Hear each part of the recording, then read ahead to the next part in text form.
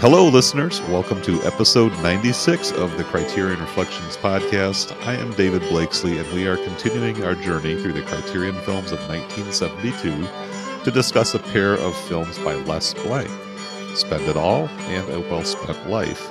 I'll introduce my guests in a moment, but I guess maybe I'll start. I don't know if this is a minor technical point or not, but these are films that are listed as 1971 films if you look at the packaging and the Criterion website. However, I go by IMDb, and IMDb says that they were released on March 10th of 1972, and I have a review from March 11th, 1972 from the New York Times. So from my perspective, these are 1972 movies, but if I am violating some rules of my own device with the chronological timeline, so be it. I'm delighted to talk about these films. They were a tonic to my soul and very uplifting, and hopefully my guests will have a similar reaction. We'll see where that goes. But yeah, we're going to get into a couple short films. They're about 45 minutes each, a nice double feature, about the length of a single theatrical feature film. And I'm really looking forward to hearing what my guests have to say. So let's start with that introduction. Josh Hornbeck, welcome back to the show. Thanks for having me, David. This is really great to be here, and really great to be talking about these two films. I've only kind of dipped my toes into Les Blank's work, and every time I start to watch his films, I just am charmed. I find them really refreshing, and so I'm really excited to talk about these films with y'all. It's great to be with you again. And then welcoming back to the show, it's been a few months there, Adam Spickerman. Adam, nice to see you. Good to be back, David.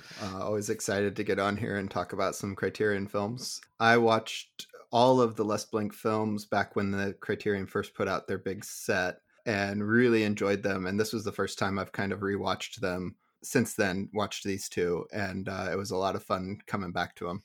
Excellent. Well, I want to hear a little bit more about that, that kind of interest and your experience with those films. But let's catch up a little bit. I think the last time you were with us was last summer. We talked about Truffaut's Two English Girls. Is that with you? I think that was. That was a lot of fun, and I listened back to that episode, and it was just as much fun hearing it again. That was a movie I'm still every month I expect Criterion to put it out, and it doesn't show up in the new releases, and I'm a little bit bummed every month. So. Yeah, it really feels like Truffaut has kind of fallen off their radar. I mean, they're definitely diversifying their lineup. I think they definitely want to show that they're not just about the traditional art house canon, but it's not bad to have a little traditional art house canon every once in a while, right? So yeah, I'll join you in awaiting that release one of these days. But well, it's good to have you back, and since you've already kind of brought it up, let me just talk about your interest in Les Blank.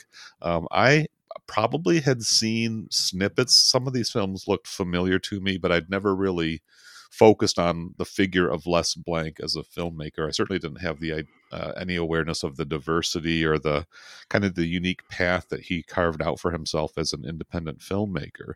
But it seems like that bug bit you pretty hard. You got that set and got right into it. So tell us about your interest and what that was like for you. Well, I got the set but for two reasons. One, it had been rumored they were going to do the Les Blank as an Eclipse set for many years. Mm-hmm. So when I saw they were putting it out on like an actual spine numbered Blu-ray release, I was like, that's nice. And then the other reason I really got excited about the set was I saw one of them was called Garlic is as Good as 10 Mothers. And I was like, well, yeah. I have to see that movie. Okay. You're a bit of a foodie there. You like your garlic? Definitely a foodie. And so I went blind into all the rest of the films completely, had no idea what it was, but I just started watching after I got the set one a night for about 2 weeks or so and really enjoyed them. And Spend It All was probably one of my favorites. That's the Mance one, right? Spend It All is the Cajun one. Spend It All is the Cajun one. So yeah, A Well-Spent Life was my that and Garlic were as Good as 10 Mothers were my two favorite out of that set. And I just really loved both Mance and his philosophy, but also just the fact that they were kind of out in rural, like I'm guessing Northeast Texas, farm country, at the height of spring when everything's just verdant and green and it looks gorgeous and amazing. And I grew up in Missouri. Both my parents, had farms that look an incredible amount like what Mance's farm looked like that my grandparents had. And that was like a little bit of like a lightning bolt moment for me watching that movie the first time. I was like, I have literally never seen in like a filmic portrayal of this area of the country ever. It's always just been ignored. It's either, it's never kind of those rolling like pasture fields and like, the handmade fence posts with the wire loop and all these little bitty details of like just like farm existence in that kind of particular like climate of the Midwest. Cause we're from southern Missouri, so it's not that different from Northeast Texas. And I was just like amazed. And it's made me realize like that most of the time when like rural America is portrayed, it's like the Great Lakes region, the upper Midwest, the Rust Belt type of areas, or it's California standing in for something else. And there's just a arid dryness to the terrain of California that it never looks right when they're trying to like play it off as the Midwest. And it was something that I just immediately fell in love with, the fact that I was finally seeing something that felt intimately familiar to me on screen. That's fantastic, and what a great kind of a personal connection that it forged there, because you're right, these are films that are literal flyover country, all of those cliches. Les Blank is taking his camera into places that are really fascinating, but as you say, underdocumented, underappreciated, perhaps taken for granted, or even worse, looked down upon, because this is kind of where the Rubes are from, and the Hicks, and out in the sticks and the boonies and whatever, other little tags we put on some of those less developed, less urban regions. Before we get into analyzing the films, though, let's just talk a little bit about this figure of Les Blank. And I'll just kind of do a little mini bio. He was born in Florida, Tampa, Florida, 1935. Went to Tulane University in New Orleans, so I think that's probably a little bit where he got some of his initial exposure to the Cajun culture and that whole Louisiana scene.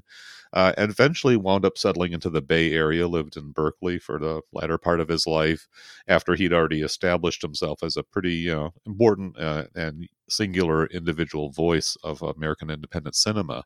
But before that, in the early 1960s, he actually went out to, I think, was at UCLA, and did the film studies program down there, and got some work just making industrial films, kind of business, promotional, instructional type of things, which he considered pretty insipid. But that started in the early 1960s, and it's kind of alluded to in this box set here.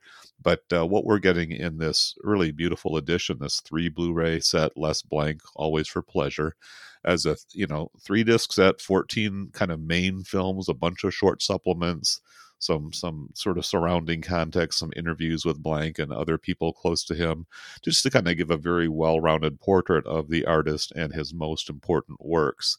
And it really is quite a treat to just encounter this guy, because he's a pretty chill dude who really had a gift for settling into different environments and allowing the people to speak for themselves. And boy, his whole technique of how these films are put together, I definitely want to spend some time talking about that. But that's a little bit of a biography. He died in 2013. I think this set came out like the following year, and then Criterion also has released a couple other films of his. The Burden of Dreams, a pretty famous documentary about the making of Herzog's Fitzcarraldo, where Herzog had befriended Les Blank. They were both coming up as directors around the same time, I guess you could say. And Herzog brought Les Blank with him down to Peru in South America to just chronicle this outrageous, this scheme that he had about pulling this massive steamship over the mountains, in real life, not just a movie stunt, but while he was making the film Fitzcarraldo. And then a posthumous production, I guess, what's it called now? Shoot, the Leon Russell movie. A Poem is a Naked Person. There you go. Right. Thank you. So, I haven't even seen that one yet. Again, I'm kind of working my way chronologically, but watching these two films really did kind of prompt that urge for me to splurge on the rest of this set and get deeper into it. Josh, let's kind of get a little bit of feedback from you. You've watched these films. How much of the rest of the set have you gotten into, or are you just kind of getting started with Les? I'm just getting a little bit started with him. I had seen a few of his films on the Criterion channel, I think back in the Hulu days.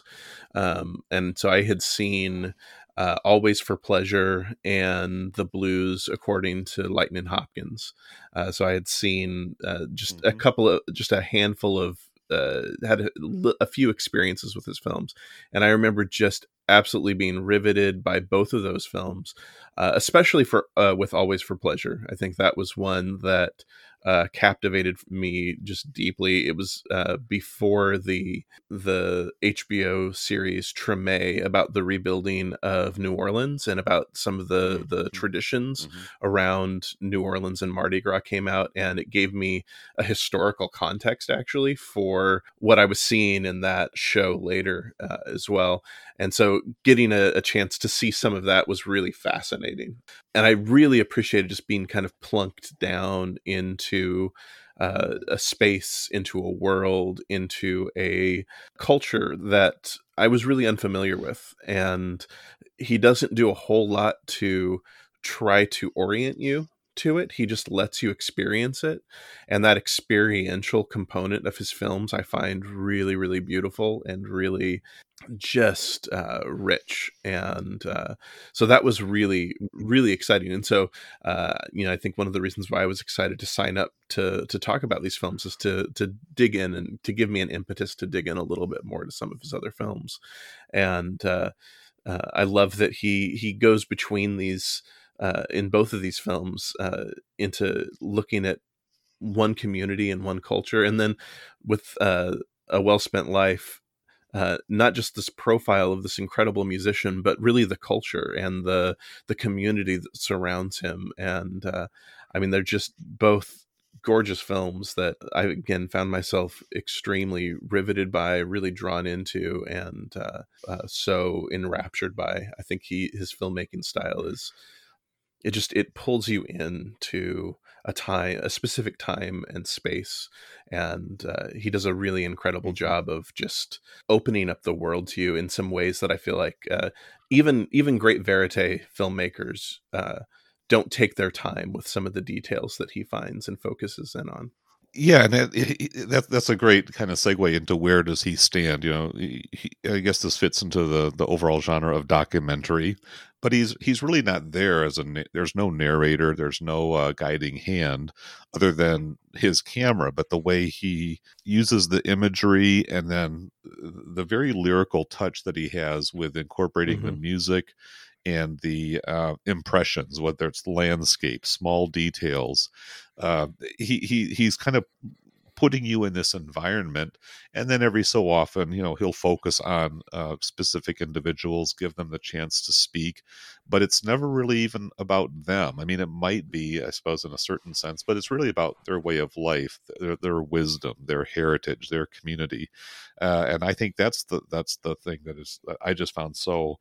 As I think I've already said, uplifting and almost inspirational, just really getting a sense of the energy and the warmth and the humanity and the richness of these relationships and these individuals who, I think you can pretty much say have lived their life often in very difficult circumstances, materially, and other types of situations. We'll maybe dig into some of those details a little bit more, but he was let's see, so if he's born in 35, so yeah, he's probably in his early mid 30s when he's making these films, but he seems to have sort of stumbled onto or developed a very unique approach, that because this is still pretty early in his career as an indie filmmaker. He had done, like, I think The Blues According to Lightning Hopkins and God Respects Us When We Work, but Loves Us When We Dance. So I think are his first two kind of solo features, each about 30-45 minutes long. And that seems to be about the length that he was most comfortable with. He might get up to about an hour every once in a while, but he liked to just kind of come in, make his impact, and then leave it there. Adam, you've been through the whole set there. Let's just talk about this early stage of Les Blank's career. And you're in the film business yourself. You like editing and things. So maybe you've got some insight as to how are these films put together? What kind of disciplines or techniques did he bring to the table to give us these unique slices of life? And I think maybe with Lightning Hopkins, but definitely with these two films, you really see him consciously developing like his films to speak with a less blank voice. It's very much in the auteur theory vein of how he's making documentaries. He's not constructing these films in a way that they're utterly transparent to what his interview subjects want to say and do. It's the editing and the choices and the digressions and everything give it all his very distinct thumbprint, that it's distinctly in his voice. And that's maybe a more modern critique of his work from other documentarians might be that he's particularly in like A Poem is a Naked Person, he's really not respecting his subject. He keeps trying to diverge the subject he's supposed to be doing into things, side stories and diversions that he's interested in.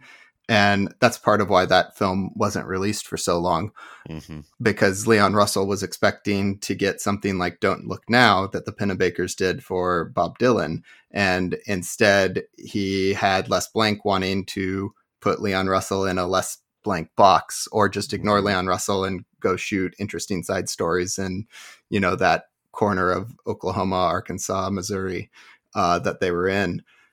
So I see his films as they're really incredibly edited. And I think he constructs it, both his voice and his films and his style, all through the editing. And in finding these amazing bits and pieces that he gets out of people's interviews and then weaving them together with like the food and those little slice of life moments and the little details that he finds, like in Spend It All, where there's just, a shot of a guy showing up to the big Cajun barbecue and he's stopped his car inside the gate. And it's just a shot of the guy going back to the gate, closing the gate, and then getting back in his car. It's like just those little like moment of life details integrated into the wider stuff, like the rhythms that he has with that is all kind of what makes things uniquely Les Blank.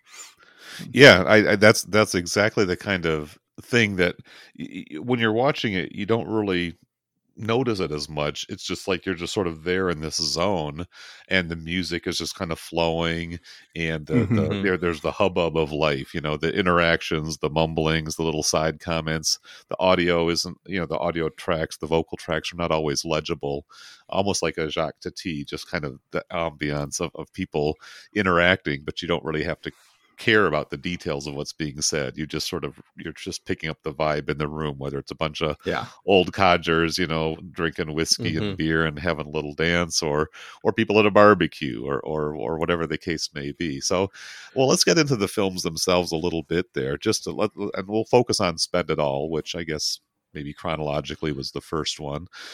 This is the Cajun one. It features the music of the Balfa Brothers. I'll probably, generously help myself to some audio clips and the intros and transitions in this episode, so you get a little chance to revisit some of that.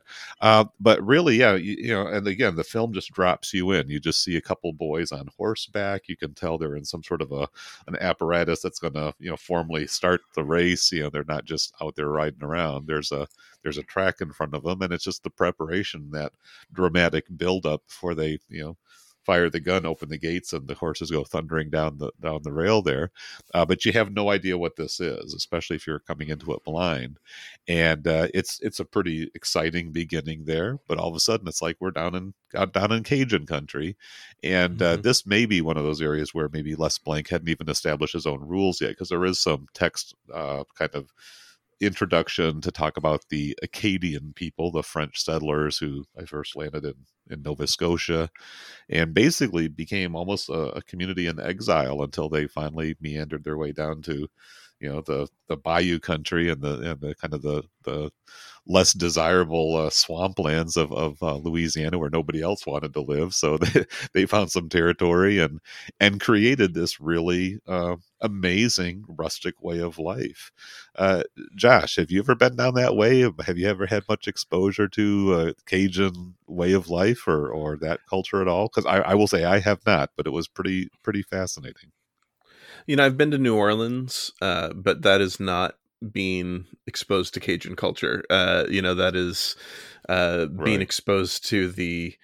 I mean, you're getting whiffs of it, and you're getting bits of it, but I have not actually been into an actual Cajun community. And I mean, this was also, what, 50 years ago. So Yeah. things have Oh, yeah. changed, I'm sure, even since then.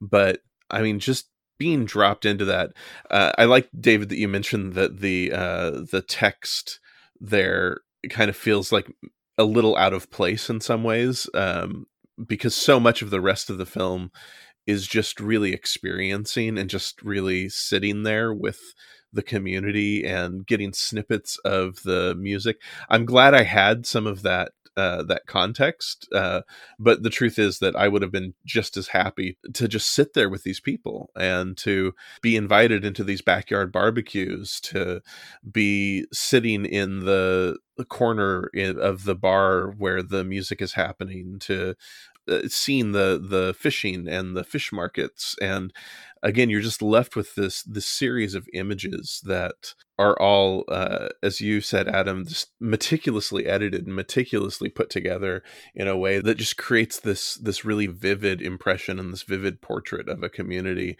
and of a life and of a way of life that is really, really, really intriguing. And I love you're sitting there, you're watching the woman cooking coffee beans on the stove, you're watching the man building an accordion at one point. I mean, just everything just feels really tactile and really homemade, from the music to the food to even the horse racing itself feels like it's it's something that is kind of assembled by hand, and it's just this really, really compelling look at a community that has really tried their best to maintain traditions.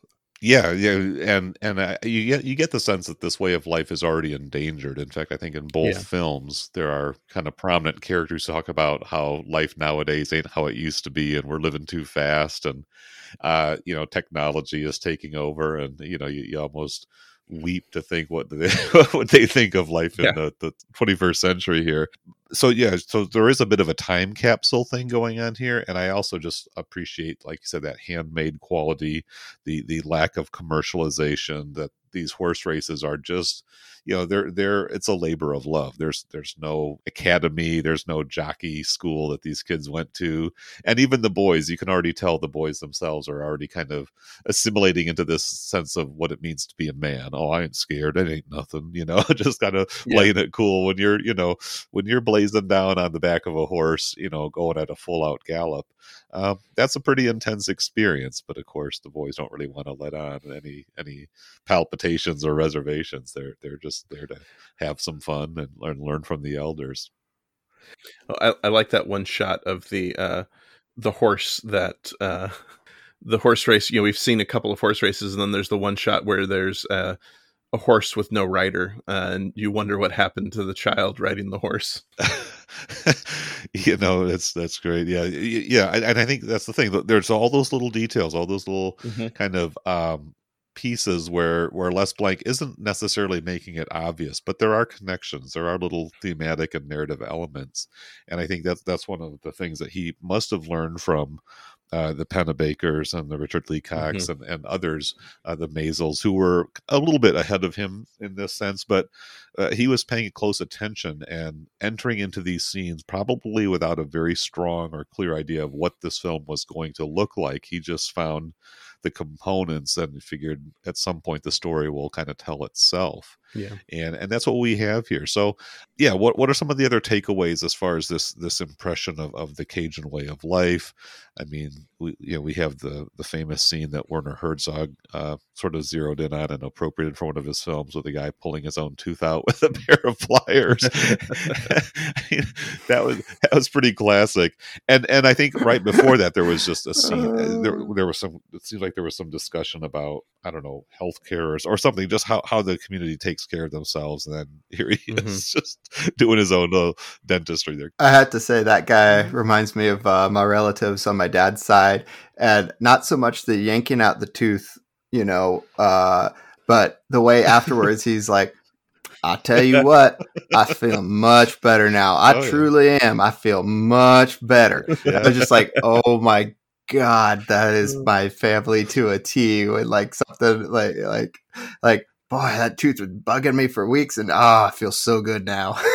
Like, it's just amazing. Yep. And he had to do this at the picnic with all the ladies and the kids sitting around and get a little notoriety from it rather than in the privacy of his own home. Yeah, I know. He totally did it for that reason. Like then. Spitting out blood. Somebody give me a beer, you know. I was worried he was going to try to offer dentistry to one of the ladies sitting there. Well, he was playing around with that. That's one of those little connective threads. Yeah. There's a scene, it's just a glance several minutes later where he's holding the pliers up to a lady's mouth and his wife or whoever. So you're right. There's just that kind of sense of fun and playfulness, and the one older guy who just talked about how you work like hell to make money so you can spend it all on having a good time. I mean, that's really this is that essence of their way of life. And I think that is the part of this particular film that was just so galvanizing to me was, these people, like I say, I'm not sure I would really be cut out to live that life, but what they've done is created this alternative community that also feels pretty inclusive. I mean, it's still very much a white Euro type of environment, but some of the earlier photos and there's a sense of inclusion and acceptance and of just letting people be themselves that is very refreshing for this film. Now, I don't know. I mean, I have to imagine that there are some difficulties and there are some challenges that are faced by people living in that environment. And even Les Blank, there's a kind of an excerpt from a documentary that I think was still in production when this set was released. I think it's being made by his son and maybe others who knew him.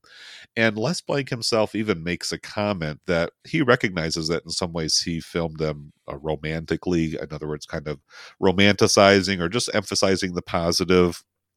And I just wonder, is there any kind of a critique about him maybe putting the glossy side up when maybe he could have dug a little bit deeper? I don't know. I'm not really faulting those films because they are what they are and they're very effective. But and I don't know that he was even trying to say this is the last word on these societies. He just wanted to give them a chance to sort of speak for themselves, to be seen and to shine.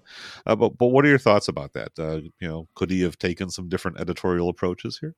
Yeah, I think he does have a tendency to romanticize cultures that are not what he sees as like the dominant Leave It to Beaver type of culture from that time. He didn't want to, have a Brady Bunch version of the Cajuns, but even stuff like that amazing scene with the tooth pulling, like that does really point to a lot of other things going on in that culture, which is the lack of access to healthcare, the lack of education, and even addiction, like chewing tobacco, which is probably why all of his teeth are falling out, because he doesn't have too many teeth left. And there's just a lot of undercurrents to some of that stuff, and like he also gets to show like this is a big communal feast where they've bought, because those are store-bought chickens that are out on that table. They have like 20 chickens, and they've got all the display they're putting on is like the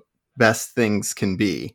But at the same time, there's so much rural poverty, and particularly for like, cultures like Acadian, Cajun, that kind of like feast day, while common throughout like the whole year, like it didn't mean that they were eating as good, like these elaborate meals that Les Blank loved to feature.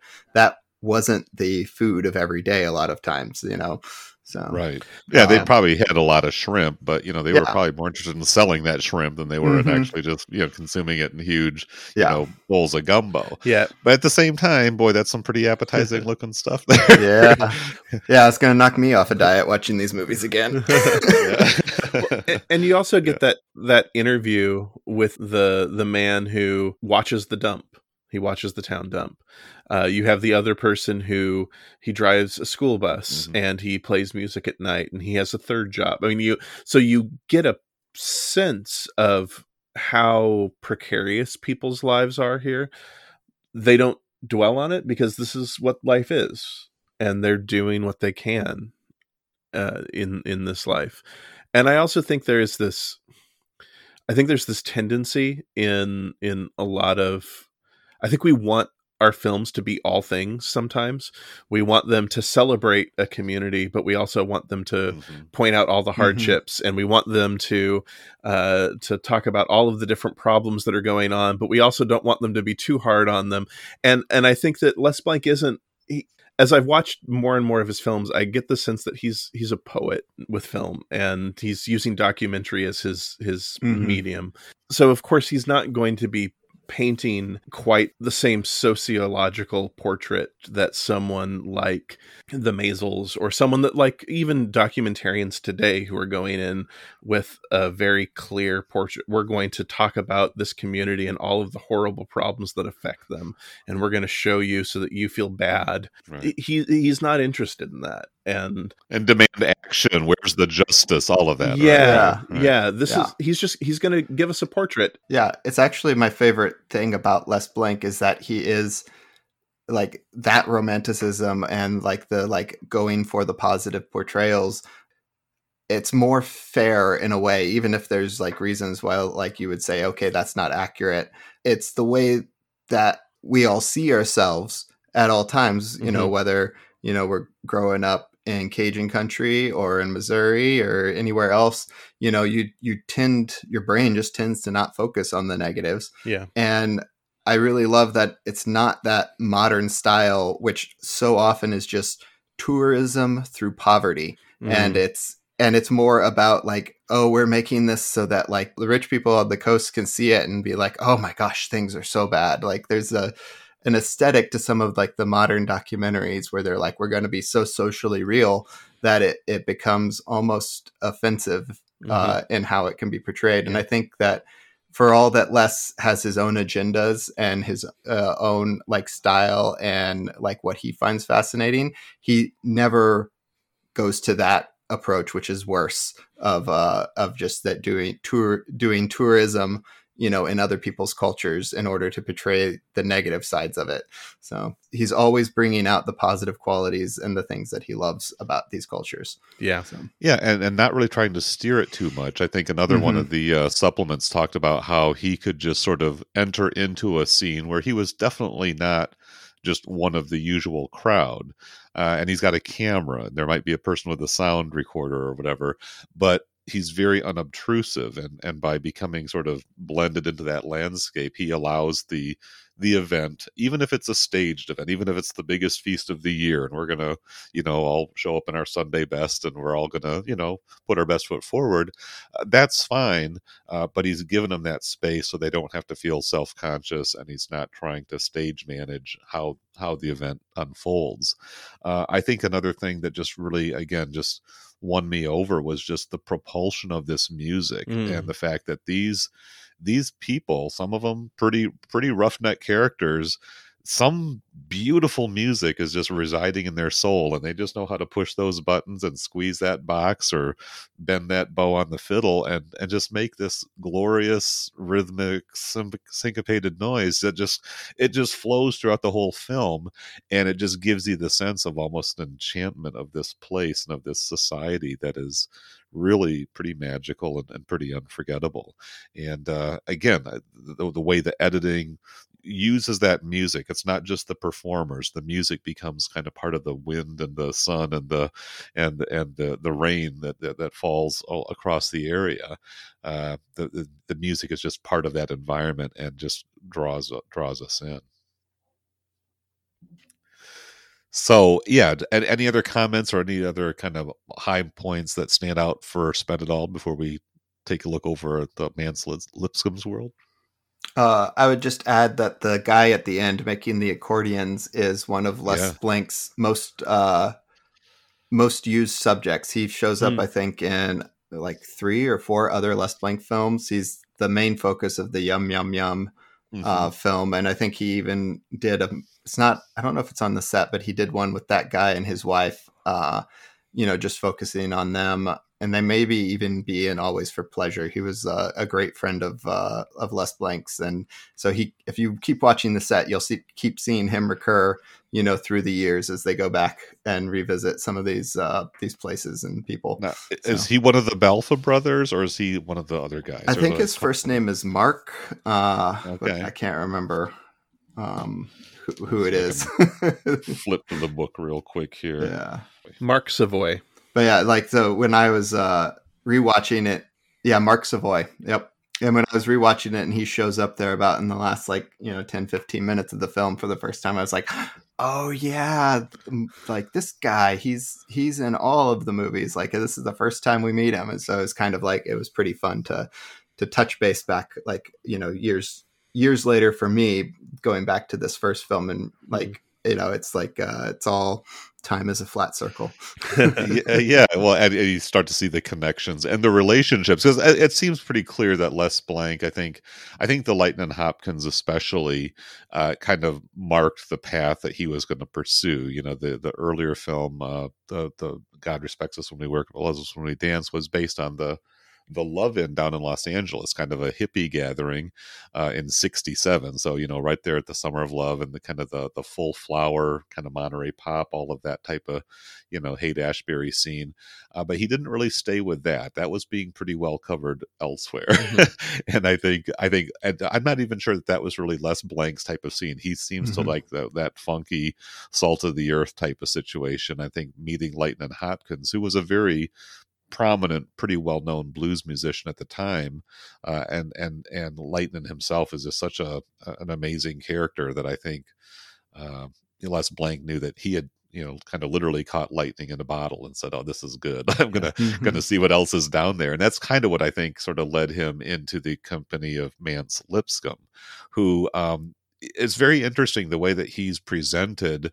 I like the blues. I've listened to my share of Delta blues, going back to Robert Johnson and Son House and Blind Lemon Jefferson and all of that. I was not familiar with Mance Lipscomb. I had heard Lightnin' Hopkins prior to seeing him in this Les Blank film, but Lipscomb was a more obscure character, at least for as far as I was concerned.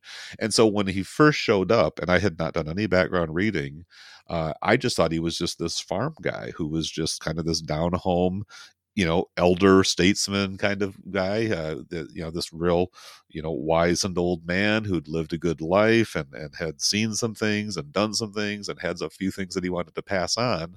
And then he starts playing the guitar. It's like, dude, that guy's good. Mm-hmm. This guy can really play. And apparently, he was, pretty well regarded.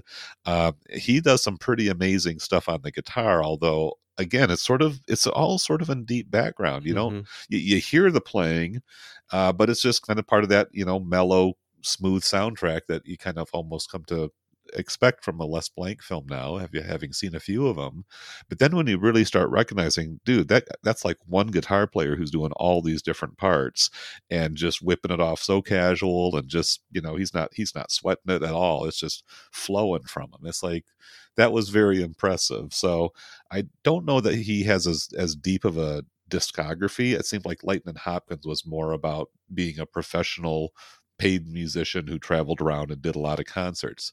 Maybe earlier on, Mance Lipscomb did some of that, but it seems like he was really just a character in his community who just happened to play a pretty mean guitar, and the people who lived around him were just kind of blessed to have him as part of their everyday way of life.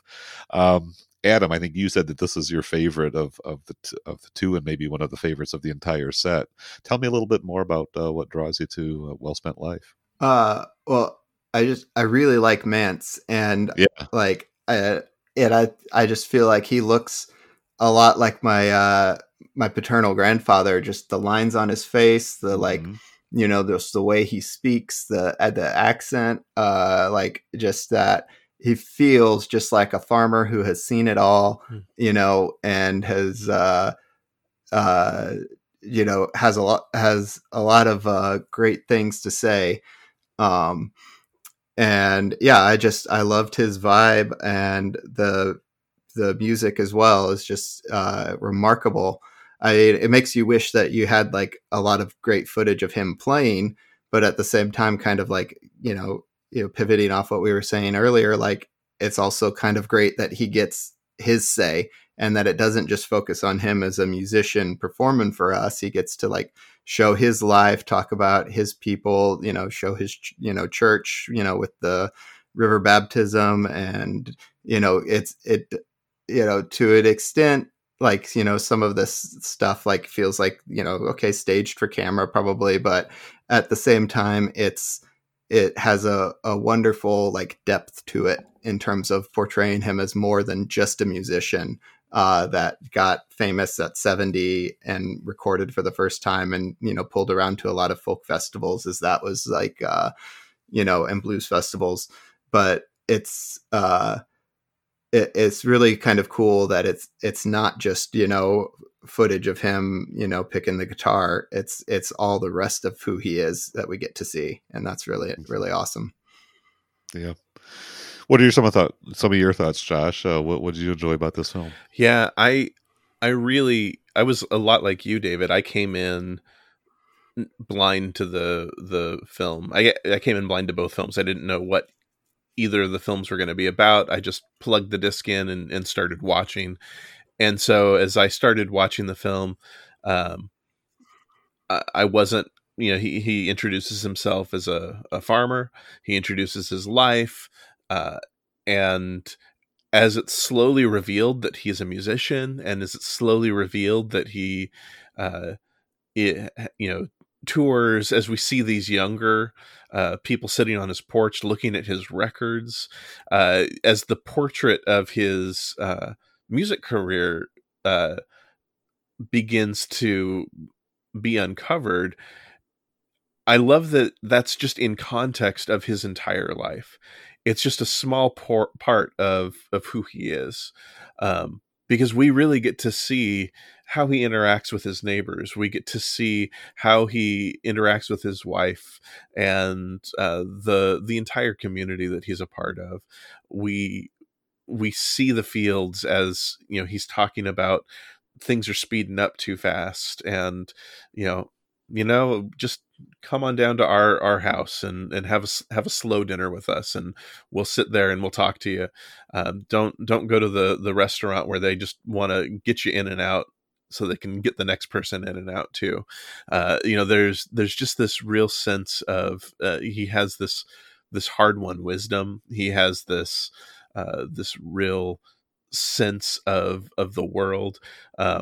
I love the sequence with his neighbor or the person in the community and his wife and the man who are trying to get on the horse after he's had his leg shot off by his wife. I won't spoil too much about the story because I do think that it's a great story and there's some great context there. But it's a delightful bit of and I love the way that Mance actually frames it too. It's not just a funny story. It's also, I think it also reveals a lot about the generation that he's a part of. It reveals a lot about the ways that men and women relate to each other from that generation, the ways that they end up sticking together. I don't know. There's so much more than just.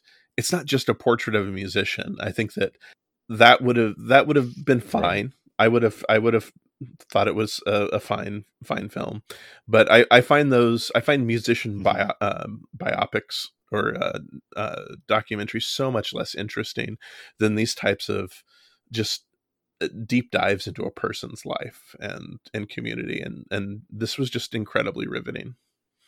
Yeah. I mean, it's great to be entertained, and it's certainly you appreciate the technical skill and the musicianship of a finely tuned band, and these folks have been playing together, and he's playing to the crowd, and he can do that. Mm-hmm. I mean, but it's not like self-conscious show business. He's really just sort of opening up and just letting some of his experience and his soul just kind of come through the music. And you're right. Even though the overall tone is cheerful and positive and celebratory, there's clearly some pretty dark times that have been through. He says, I've met some good people and I've met some bad people, Yeah, and the big boss man, and some of the hardships of being a sharecropper, Mm-hmm. the pretty heavily implied but never explicitly stated racism, the domestic violence, the poverty. I mean, that's all some pretty real, pretty heavy stuff, and it's not like Les Blanc is trying to pull the cover over all of that. He's just sort of saying it's there, but that doesn't have to be the defining characteristic, or the the ultimate takeaway from what life has been like for these people. They have things to teach us, people who live in cities, people who are perhaps more educated, more financially affluent, more quote unquote sophisticated, however you choose to define that. These are people of great intelligence, of great resourcefulness, of great compassion and warmth and dignity and talent. I mean, they've got all those attributes. It just comes out in a more of a rural, rustic type of situation and expression, but never one that should be looked down upon because of its relative simplicity or the unpolished ways in which it comes across. And I think that's just a really magnificent testament, because you're right. Mance Lipscomb did make some records. There is a fair amount of recording of him doing his thing on the guitar, but this rounds out the picture so much more fully than even a multi-album set really could, right?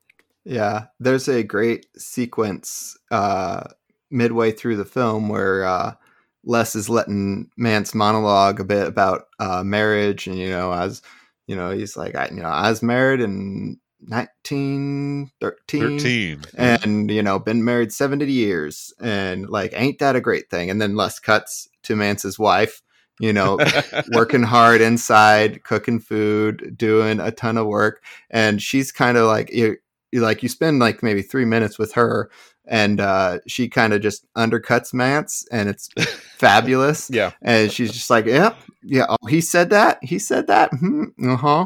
Yeah. Well, boy, he wouldn't come home, and I stopped keeping his food warm for him. And I was just like, I'm just going to eat. I'm just going to eat my dinner now.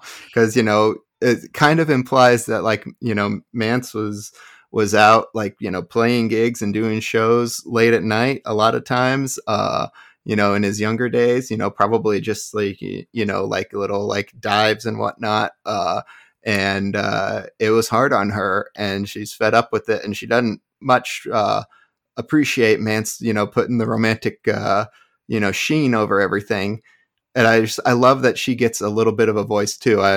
You're almost just like, boy, I'd watch a whole documentary just about you. You're like you're cooking and you're holding court, and I would listen to you. You're an elder. I'd just sit there all day. Just, yeah. Yeah, we are definitely seeing the mellow, matured Mance Lipscomb, right? You get the sense that he could have been a rascal back in the day, and that was just how it is. We're in this together, sink or swim, and that's how a lot of these relationships kind of, it wasn't just all bluebells and butterflies for all those 50, 60 years that they've been married, right? But they've stuck it out, and they've made it work. And you're right, she's got her side of the story, just to kind of keep the guy in check. Now that Mr. Hollywood's down here making a movie about him, let's keep it real, right? So yeah, I do appreciate that balance. We can talk about the kind of concluding scene as well, which again puts it in this context. It's a river baptism. There's a preacher. Mance is probably like the elder, and he's there actually to help hold these folks up, because they do the full dunk immersion right there in the muddy water of whatever creek is flowing past the community there. Any thoughts on just how that scene unfolded? It was, you get the sense pretty quickly that this is going to be a baptism. There's a kind of a message being delivered there, and the singing of the people, again, very heartfelt, very soulful. It didn't feel theatrical or put upon at all. Like this would have happened whether there's a camera there or not. What are some of your impressions from that particular? That's kind of the close. Well, not the final closing, but it's kind of the culmination of the portrayal of this community. I would say, that's something that could very easily be staged because, Les is talking to folks and he hears like, oh yeah, we still baptize down at the river. And he's like, oh, I'd love to see that. I'd love to film that. And be like, Sure. well, maybe we can do one. It's springtime. It'd be a little cold, but we can go do one. But Yeah. what I love about that is, Mance is out there aiding the pastor, to lift the people back up after they dunk them. And so Les is shooting them, but it's not about Mance. Like, it's Right. about the larger community. It's about the pastor. It's about the baptisms. Like, so even though like, Mance is dead center because he's the one out there in the river, it's just not really about him. And so that's kind of like a nice little touch. And speaking again about how much like I related to this movie, I was baptized in a river about like that. And because our church would do them in the summer. We'd go down to the local creek and do some river baptisms. And I thought that was so cool as a kid. And so, yeah, I was watching this. I was like, yep, damn straight. Looks right. Sounds right. Yeah. Yeah. That's how it goes. Yeah. Yeah. That takes me back too. I grew up in Eastern Washington and we had the same type of river baptisms as well. And everybody gathered at the side of the river, the singing and, again, this is all about situating Mance within his community and situating him within the larger context that he's come from. And I think it's a really beautiful way to end this film, to put him within that larger context. Yeah. So what are some other, maybe final thoughts if we want to kind of start wrapping things up? I mean, again, each of these films about 40 odd minutes. I think they both kind of tapped into, if we would maybe look at the context of the time, 71, 72, this was kind of an era where the sort of the hippie thing had kind of come and gone. There was kind of a back to the earth, back to simplicity. The Grateful Dead had kind of gotten into their folky type music, country influences. So there was this kind of, there was a fashionableness, I suppose you could say, to some of this trendiness, but I think it's also that the trend was to get real and to try to get the back, get your feet back on the ground, get back in touch with authentic, acoustic, homemade music, good food, good cooking, good community, living off the land. I mean, that was very much kind of a happening thing right around this time, the time that these films were made. And I think Les Blank also tapping into kind of the the folk music and just kind of that whole tradition of capturing this kind of authenticity, whether it's on record or here on film. I think again he had kind of a unique angle and a willingness to immerse himself in these communities, find these unique characters, and kind of give them their moment to shine. I think that really set the stage for a very successful career afterwards. What are some of your final takeaways if we want to start kind of drawing things down? Yeah, I think immersion is a really good word for Les Blank. And, a lot of times, these movies didn't get much distribution.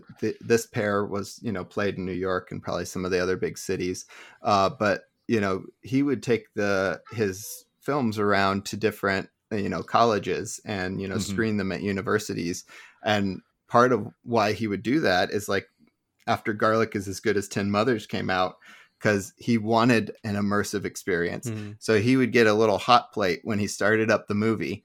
And he would start sauteing garlic outside the back of the theater or wherever in the, they were screening it on campus. And then he knew, when the like scenes of like the garlic getting fried and cooked and everything started to like really get hit front and center on it, he would take that hot plate of sizzling garlic and run through the theater, so the theater would be filled with the aroma of cooking garlic for everybody that was watching it. And it's like, so it's like an immersive experience, like really does kind of describe like what he was after and what multi-sensory, right? What he even tried to create for those, for like that movie in particular. So yeah. Yeah, well, I think it could have worked pretty successfully, especially with the the Cajun cooking and Spend It All there. Yeah, I wouldn't be surprised if he experimented with it with like these movies and some of the other ones, because he didn't make that until 1980. Like, Yeah. you know, as he was like putting together movies and food became more and more associated with his style of movies. Like, I'm sure like doing that kind of like aroma or like having some sort of cookout after a screening, like was the sort of, you know, percolating and playing with that idea for a long time before he led to that. So, yeah. Wow, that's awesome. I appreciate you drawing attention to how these films were distributed too, because you're right. This is not going to be opening down, not at the local Cineplex, which there really weren't Cineplexes back then. Not even drive-ins, or you know, these were. If you're going to see it in this cinema, it's going to be a very specialized, like an art theater in New York City or someplace like that. Mm-hmm. Otherwise, it's going to be film clubs, universities, basements, you know, places like that. Maybe in churches or other types of social gathering places if people want to kind of get on it. But you're right. These are little, you know, tin cans of 16 millimeter films, kind of, you know, floating from town to town, and you know, putting them up on a projector and setting up some folding chairs and checking it out. Mhm. I kind of harken back to that and thinking, you know, what a wonderful discovery this would have been to see it in one of those types of environments. Yeah. Josh, kind of give us some of your thoughts on these two films, and maybe where we go from here as far as endorsing and Yeah. exploring the films of Les Blank. Yeah, you know, I love what Adam was saying about how immersive they feel, and it also just strikes me just how open and inquisitive Les Blank is as a filmmaker, how much he just is willing to be in a community and listen to what the community has to say and has to offer. And I find that really, really beautiful and really really heartening as well, that he seems to go in without Mhm. much by way of preconceived notions, and he's there to capture what he sees, and it's really beautiful. And what we end up with are these films that give us viewers at home this impression of what it is to be in the community, to have an encounter with Mance, uh, to be a part of his community as well. And it's they're deeply human, deeply they really connect us, I think, with what it is to be human.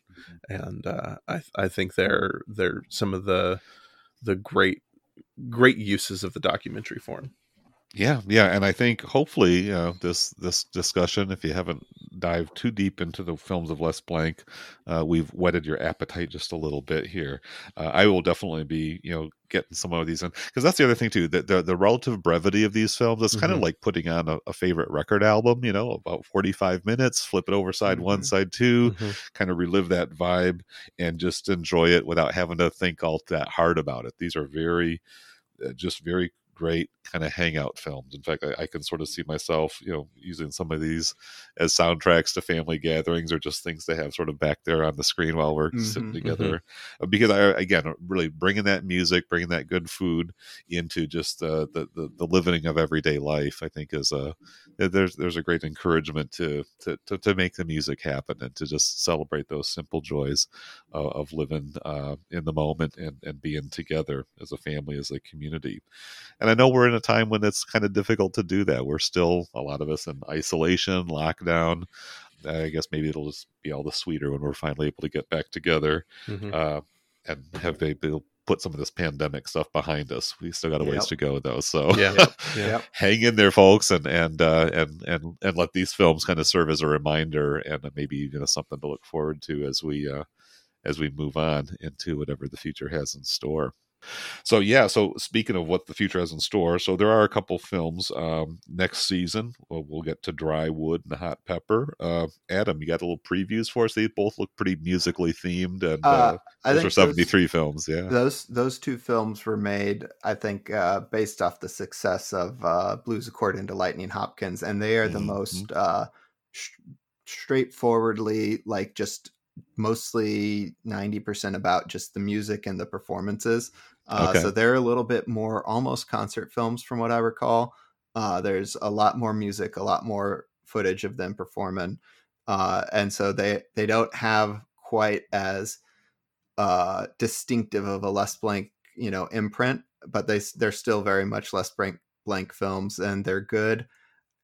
Like that's what I mostly remember about them, is that like the performances are just really great and fun in those movies, and that they also really feature quite a few performances from what I recall, especially Hot Pepper, I think. But I think they're the same subject. Yeah, I think it says they were made simultaneously. Yeah. This is really kind of like Creole Zydeco music, and the performers, just looking at the pictures, they may be a little bit younger, so they don't have that kind of well-worn kind of wisdom and cultivated perspective that Mance Lipscomb had in his elder years. So, yeah, well, and I think too, like Les was getting commissioned by the artists to make these kinds of films at that time in his career, based off the success of the early documentaries. Which is where the Leon Russell thing kind of comes in. The Leon Russell thing comes in. The Burden of Dreams comes in. It's not just National Endowment for the Arts grants that fund maybe like Lightning Hopkins, I would guess, but he's actually getting paid to document these artists by the artists themselves or by their label as part of promotion for it. So they're not quite as as a result, those two movies I think are more focused on the musicians than the ones that he had maybe more creative control over. So Pose as a Naked Person is quite interesting. I agree with Leon Russell on that one, in that Les was not holding up his end of the bargain in the way he was like crafting the film. So yeah. Well, I think that's a 70. It was filmed in 74, but wasn't released until much later. But I think I'm going to call it a 74 film, because I'm just eager to get to that one for my podcast. So we'll do that one. It's a good movie. Up the There's sequence a lot of good stuff in it. Leon Russell's from Northwest Oklahoma. I'm from Southwest Missouri, so there's a lot there that I liked in it. They even go. Les gets distracted. He wants to go out and film the spook light, which is supposedly this astral light that appears in the woods along the border there. If you go out driving like the rural back roads at night in the summer, you'll see the spook light. I don't know. My impression always growing up was it's a bunch of drunk kids going out with the light being like, we're going to be the spook light. Okay. But it's one of those things where it's like, it becomes a local legend, and then people keep it going just because they're having fun with it. But you kind of feel like Les is taking it seriously. And I don't know that anybody really takes it that seriously. Yeah, he's doing his cultural anthropology, the beliefs and superstitions of these tribal people. Well, and just that final note that Les Blanc very much was an indie filmmaker, which means you got to take the work where you find it, right? Whether that's a grant, whether it's a commission, doing some self-consciously promotional work, but the fact is he made it happen and kept it going. He carved out a path and had a very distinctive career, and I think that's just another thing to celebrate. That's what this box set does so wonderfully. It really gives you the measure of a man, and also in the show notes, I do want to draw listeners' attention there. There are a couple websites. He's got a Vimeo feed which has over 100 videos. Not all of them are full Les Blanc films. Some of them are interviews and things like that. And then lesblancfilms.com is his official website, so that you can see a lot more of his work, stuff that maybe didn't quite rise to the level to make it into this Blu-ray box set. If you really want to take the deep dive, it's all there, as well as just a lot of other interesting bits and trivia about the guy and this kind of movement that you could even say that he started. So lots to enjoy there. There's not been a ton of critical scholarship, but there's certainly a lot of appreciation, and I think it's all very well deserved. So I think that's going to bring us to the end of this episode. Adam, thank you for joining me back here again. You want to talk a little bit about any links or any, speaking of promotion, anything you want to share with listeners about what you're doing, what you're up to, or where they can connect with you online? Well, I've been working in TV animation for the past year and a half or so, but we still don't have a 100% air date yet. So can hold off on that. I just I post a review to Letterboxd for just about everything I watch. Okay. So like, I can get you, I'm Locked Cut on Letterboxd, and, I can give you that as a link. I just rewatched in February all of Ozu's post-war films, and just kind of in a run, and that was a lot of fun. And then, after I finished watching An Autumn Afternoon, I joined the guys on the Lost in Criterion podcast to talk about Ozu, and that just posted this last week, and that's a very, very fun episode of their podcast if you want to take a listen to that. So yeah, how did that come about? I saw that show up in my queue. I haven't quite gotten around to listen to it. It's like, ooh, Adam's a guest on Lost in Criterion. That's pretty cool. Yeah. I've been on their podcast a few different times for Les Bonheur last summer. Because that's one of my favorite films in the Criterion collection. And then we were kind of looking for another one to do. And I said, let's do, Autumn Afternoon. That'll be coming up in, a few months. And so that was fun to talk about Ozu with them. And it was fun to like kind of revisit a lot of those films, like Tokyo Story and Late Spring I hadn't watched since college. And watching them again now, 10, 15, 20 years later, it's amazing how rich the films are, how much richer they are the more life experience you have when you're watching some of those Ozu classics. So, and I kind of get the sense that you kind of watched them somewhat in close proximity to each other, kind of made that final run. Yeah, that is an amazing experience, and I definitely endorse that. I mean, it's great to just pull out Tokyo Story, Late Spring, or whatever every once in a while and just pop in, but I don't really think you get the full power of Ozu until you watch like that whole late Ozu set. Floating weeds, and then finishing with, I mean, it's just it's almost devastating. It's just so beautiful and so profound and so moving. So really cool. I'm really eager to listen to your discussion with Adam and what's his guy's name? Pat. Adam and Pat. Yeah. So very cool. That's great to hear. And congratulations on completing the Ozu journey. That's pretty awesome. It was a rewatch of all of them for me because I'd actually seen pretty much every. But that's the great thing about the channel and Hulu and Filmstruck is being able to see, do something like that. Just be like, I'm just gonna watch all of Varda's films. I'm gonna watch all of Ozu's films, and it's an incredible resource. Like, when I was in film school at USC, 20 years ago, almost 19 years ago, the film library at USC had 12,000 titles, and they had 3 Ozu titles. That's just the level of availability, that you had before the streaming era. And even if you went around to the various video stores around LA, you might find, 3 or 4, maybe 5 more other ones that were available on VHS tape. But all of the 1930s films, all the films in late Ozu and things like, Flavor of Green Tea Over Rice, those were just completely unavailable until streaming started. And it's incredible that, we can access all of them whenever we want. Like the Les Blank films, for example. I have the set, but I still queued them up on the channel because it was easier. Yeah. Well, and speaking of streaming criterions, here's a guy who knows a few things about that. Josh, tell listeners kind of what's going on with you and the Criterion Channel Surfing Podcast and just whatever updates you want to throw out there. Yeah, I just recorded an episode with Michael Hutchins, our kind of regular contributor to the podcast. For most of the listeners, they know that I had a bit of a health emergency happen back in February.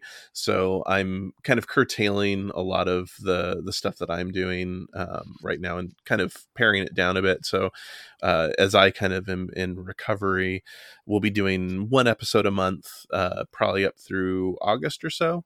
And we'll just be focusing mainly on the new releases and expiring titles for a bit, just to kind of keep that going. There'll be the kind of lightly edited stuff for a bit, but we're doing that. You can find me on all of my normal social media stuff at Josh Hornbeck, and I'm on Letterboxd. I'm doing the Seattle International Film Festival right now.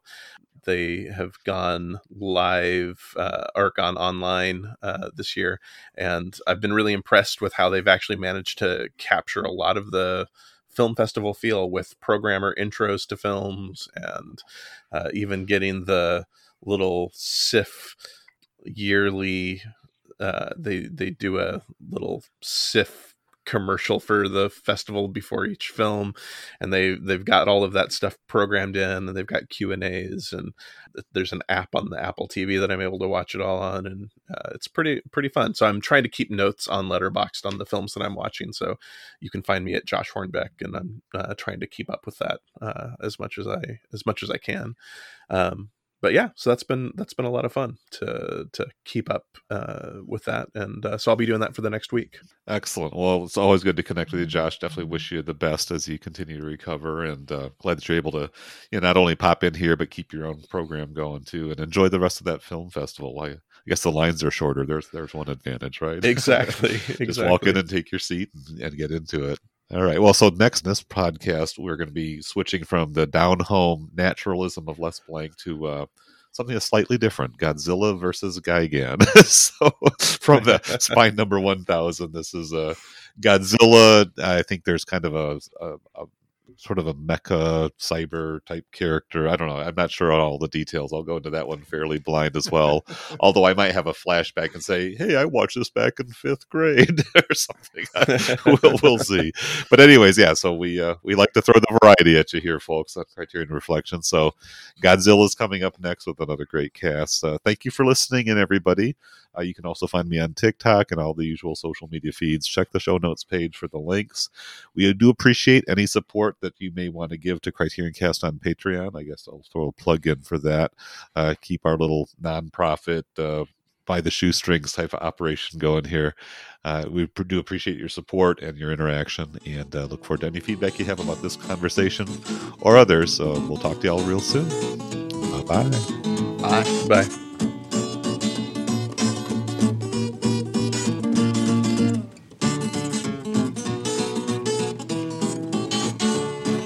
Keep on trucking, baby, mama blue away. Keep on trucking, baby, someday you're gonna wanna stay. Got a good, she's living low. She can truck everywhere she goes. Keep on trucking, baby, mama blue away.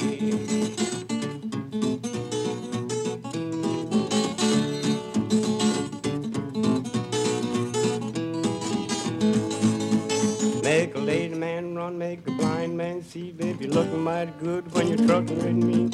Keep on trucking, mama blue away. Keep on trucking, mama, baby, my blue away. Keep on trucking, baby, you're gonna want to stay. I got a gal that stay across town. If I catch a truck, we're gonna shoot you down. Keep on trucking, baby, my blue away. 65, 70, 75, 80, 85, 90, 95, 100. Apples, peaches, plums, and pie. Who's not ready? Holler I.